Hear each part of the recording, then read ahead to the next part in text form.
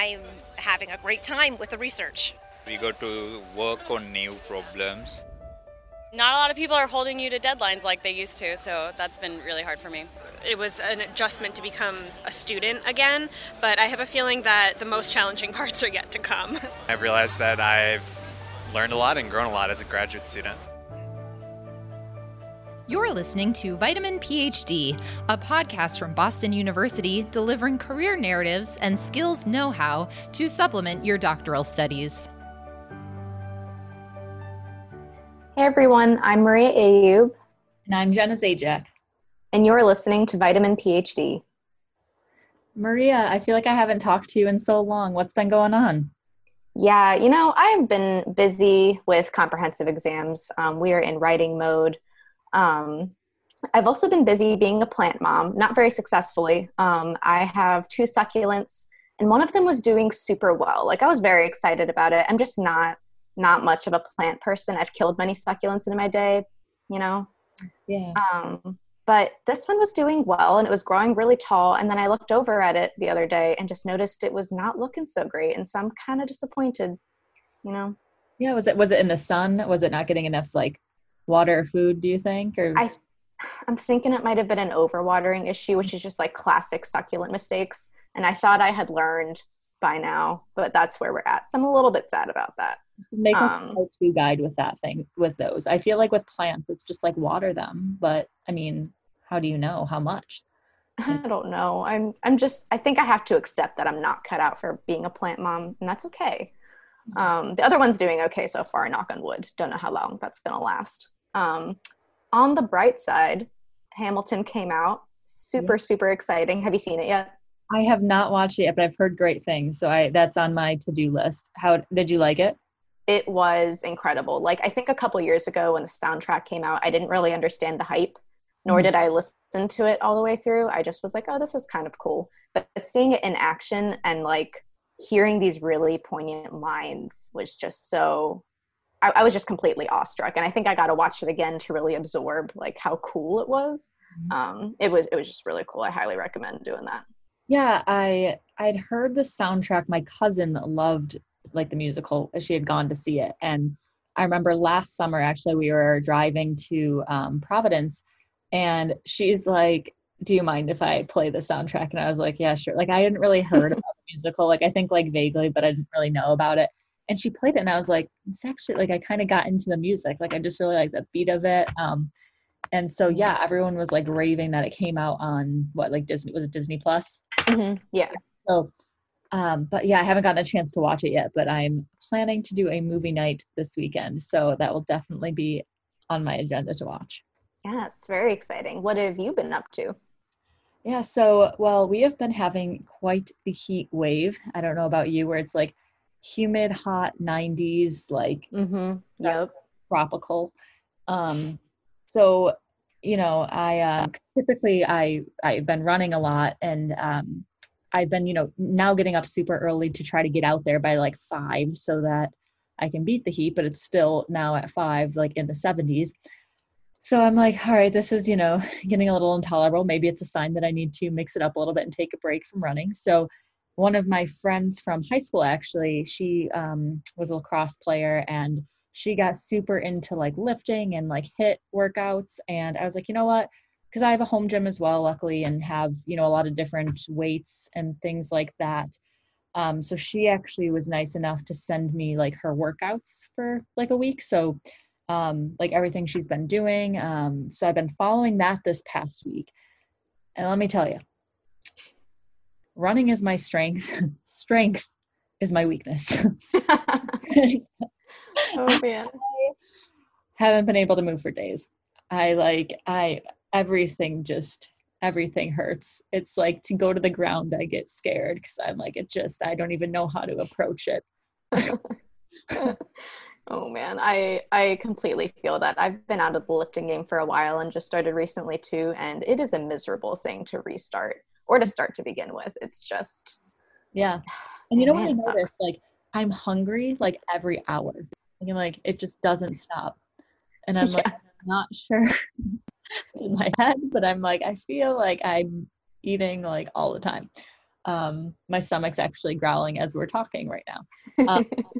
But yeah, so it's been good. It's like a couple days in and I'm already, it's like immediately you start feeling like just stronger. And it's just nice, like working in that way. Cause I think, as great as running is, sometimes it's like you're just doing the same thing every day. You're not, challenging yourself. And I think now more than ever is just kind of a good time to mix things up and, try something new. So it's been going well, but I'll keep you updated. I'm hoping that this,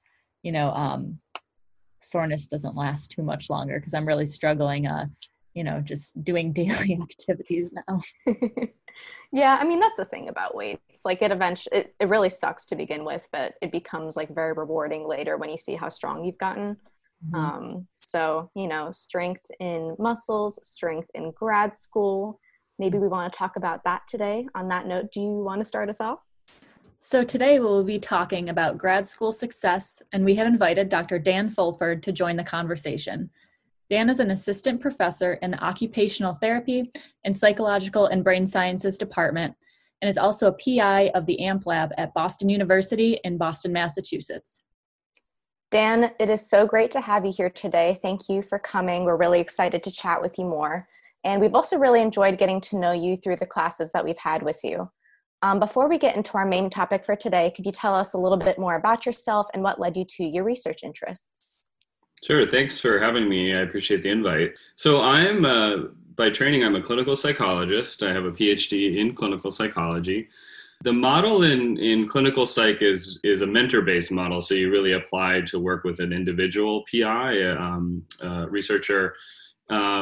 And the training is a bit unique in the sense that you're kind of doing a hybrid clinical training, research focus. So in other programs, you might do your clinical training first, or kind of in like an MD, PhD, or an occupational therapy doctorate.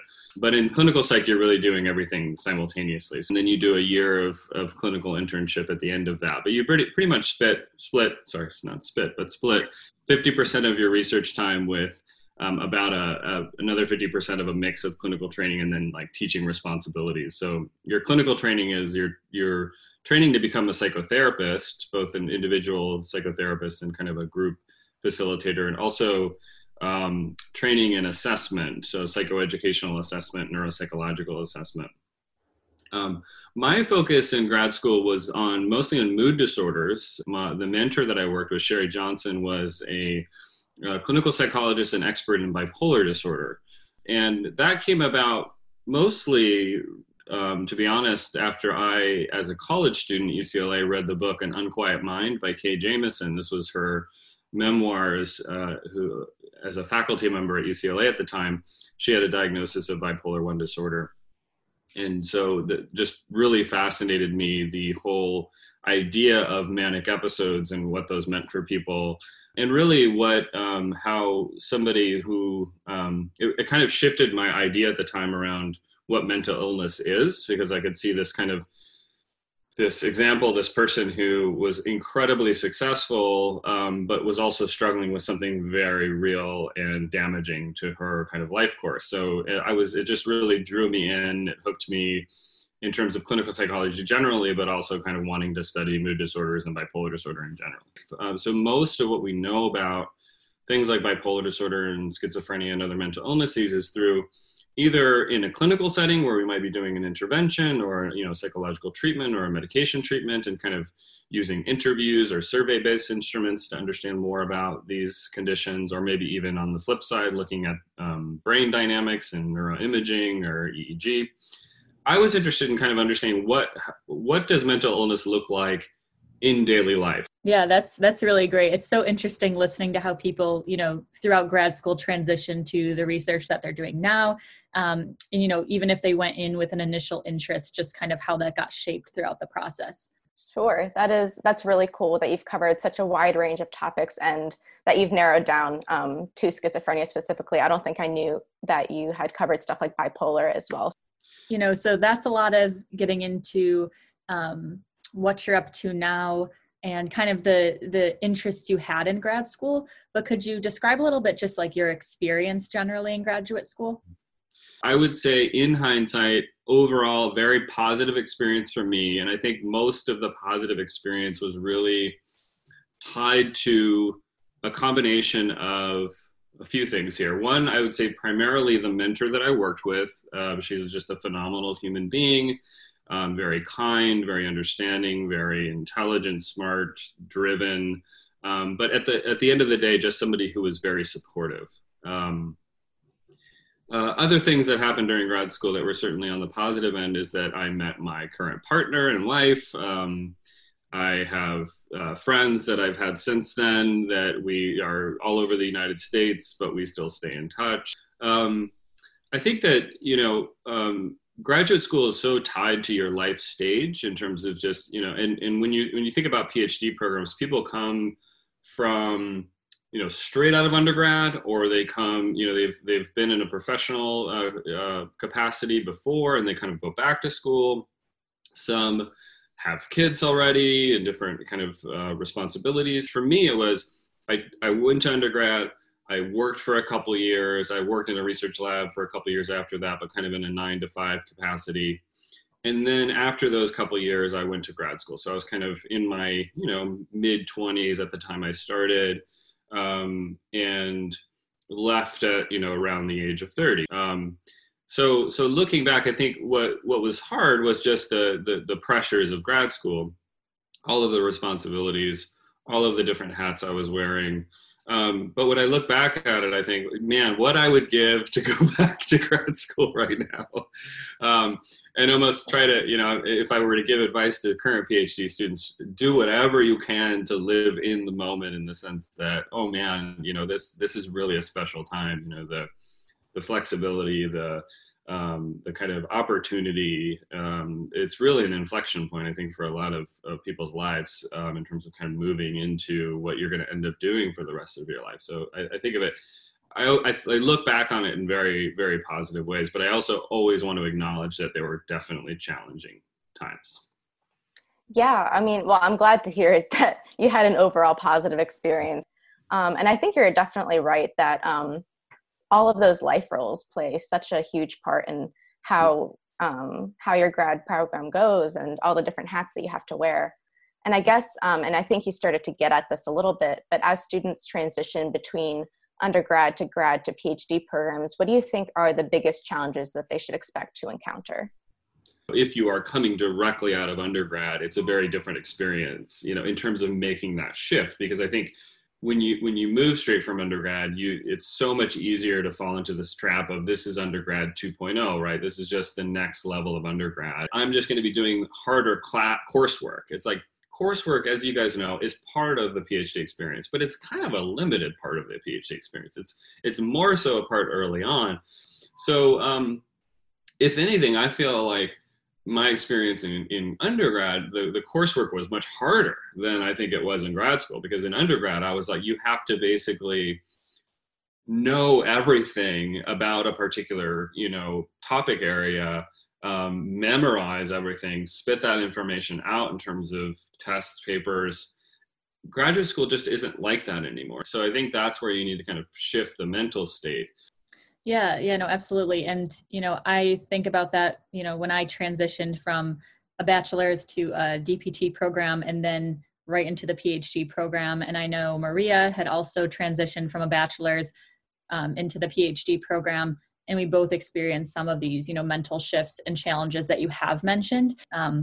So I think, I know for me coming in, as you had mentioned, we had a couple classes, more in the beginning of the PhD program, you do have those, but you also had these chunks of time. Like I would be like, oh, I don't have class till 3 or something like that. And it's kind of figuring out, okay, what do I do with that time, and how can I still be productive? But also know that, at some points it's okay to take a little bit of a break if you need to, and you don't need to be on 24/7. And you touched on it briefly, but what are some ways for students to be able to keep engaged in their work during shifts like that, or times when they have, just this open time where they don't know what to do with it? And in particular, do you have recommendations regarding this, time management and also just boundary setting? I've always been a creature of habit and routine in the sense that I need that, and I kind of need imposed structure to kind of get things done, or I used to need that, and that carried over into grad school for me. And I'm always about, kind of, exerting the least amount of effort I need to get whatever I need to get done, which has really helped me, I think, now, because I have so much on my plate that I need to be incredibly efficient with the very, limited windows of time that I have, especially now in this pandemic where half of my time is with, taking care of kids. So that works really well for me now. It's like, Dan, you got 1 hour to do this, this, and this. Okay, got it. Boom, 15 minutes this, 15 minutes this, 15 minutes. And that works really well for me. And I'd say to stay engaged, really, again, going back to this idea of planning, of structuring, of organization, of literally blocking out every hour of your day. It sounds a little bit kind of, rigid in some way, or, a little bit overly restrictive, but in many ways it's liberating, because it's kind of, when you can shift into the things that are a little bit more about vegging or like self-care or whatever, like you're literally putting those things into a calendar, go to the bathroom, 10 to 10:05 a.m., whatever it might be, you're just plugging it into a calendar. So, kind of you're keeping yourself on track. That I think can help you keep engaged. I think, in terms of beyond just the kind of micro management of time, having these goals that then you're breaking into weekly, monthly, quarterly, 6-month, annual goals, I think is really important. So if you have, I do think breaking down goals to at least, at the minimum at the week level, will say that, by the end of this week, this is what I want to have accomplished. In order to accomplish that, here's what I need to do Monday, Tuesday, Wednesday, Thursday, Friday kind of thing. And then to really be engaged in each one of those things, you can't spend too much time on any given thing. I think that, we're too distractible. So again, in addition to kind of academic or professional goals, I will have self-care goals built in. So right now, if you look at my calendar, I have my, I'm literally blocking in, childcare time, work time, but I'm also saying like run time, these kinds of things. So I know that my exercise is built in there. All of those things are really scheduled for me. That really helps me. And then in terms of, boundary setting is part of that, right? Because if you have self-care built into your calendar, then that is the boundary.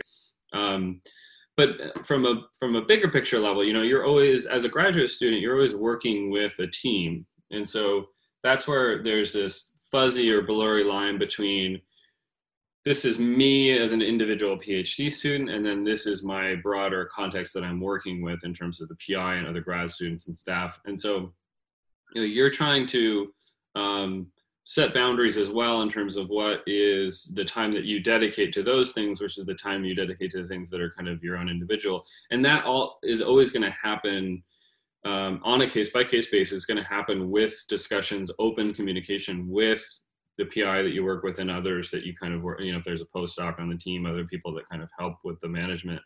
And at some point, you have to say no to certain things. I think what do you say no to is hard to determine at times. And so I think I struggled this actually probably most after grad school, kind of in my postdoc years, where I was saying yes to everything because I thought, well, any collaboration that I can be a part of will potentially result in something that's going to be a paper or a grant or whatever else, these kind of milestone markers that I need to achieve. The first time I remember the first time I said no, it was probably in my third year of grad school.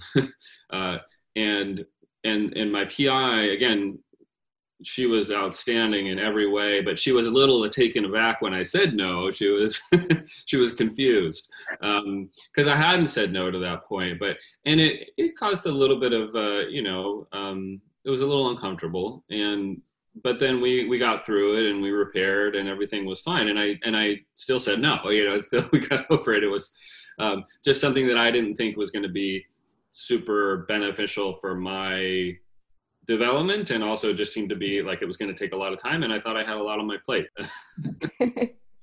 Oh man, those are all really great ideas. I think the blocking out your schedule really resonates with me. I think if I don't put in 30 minutes of yoga, I'm never going to do it. And also just setting those short and long-term goals. Short-term goals really, I think, get me through the day, and then setting them for the week or the month even has been really useful. My PI actually has us doing a spreadsheet of monthly goals right now, and like having the dates put in as to like when we want each thing to be done by. And that's been really helpful in being like, okay, I can see the entire month in front of me, and what do I want to have done by the end of it? Yeah.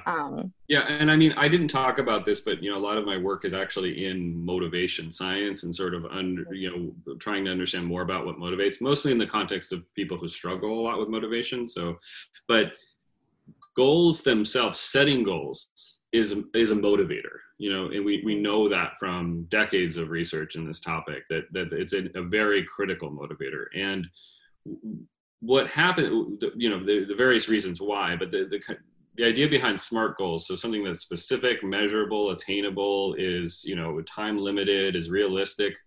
If you set goals in that way, our brain can kind of process those goals and then get tap into that dopamine, in those parts of our brain that really need that kind of activity to move us forward. If we think too long term, we're not thinking very much in kind of the more immediate present or future. We're just overwhelmed with the possibilities. It's kind of this idea of decision fatigue, or that we're just overwhelmed with too much time moving forward to really process what we need to do. So if we have those goals in short, measurable chunks and the structure around it, it actually makes us more motivated to work on those things, and then consequently more efficient, and we feel better about those goals. So there's science behind why that actually works. And so, we talked a little bit about professional growth, but what about achieving personal growth? What would you say is your biggest advice on that? Well, that is a big question. So you're just by nature of, for most people, again, who it's going back to developmental periods of, where you are in your life stage, you're in a period of substantial personal growth when you're working on your PhD. So I guess if I want to flip this a little bit, one of the dangers of being a PhD student is that your PhD work becomes your identity. You don't want it to be all of your identity, and it can become overwhelming and all-encompassing when you're a PhD student, just because you're spending all of your time in the context of that identity. So what's important, I think, about life, growth or personal growth, is that you can reflect, I think, a bit on that in terms of what are my values, who do I want to be who am I as a person, who do I want to be as a person. I think it's also important, to show a bit of gratitude, but it's kind of hard at times because you feel undervalued as a PhD student, I think, and that you're working really hard, you're not paid well, is how the model works. I think there's a lot of problems with our current PhD model. But there's a lot to be grateful for at the same time. I think it's important to think that, I felt grateful that I was in an opportunity where I could learn, have protected time to learn, to build, for personal growth and professional growth, and actually get paid, even if it was a little bit, to do that. And in terms of, you're going to have to grow no matter what, just given the life stage. But I think if you can keep, again, carve out some time for your own personal, interests and needs, you have to do that, because it's this really critical period of your life. If you're only focused on your PhD and only focused on your research and all these things, you are going to miss out on some critical, life stage milestones and kind of important things that really you can potentially regret when you're done with all of this. So I think that's important to keep in mind. Yeah, no, absolutely. And I think, all of what you mentioned are really important things to reflect on, and ultimately to, help you determine, like you mentioned, kind of your identity, but also what you want to get out of the program that you're in.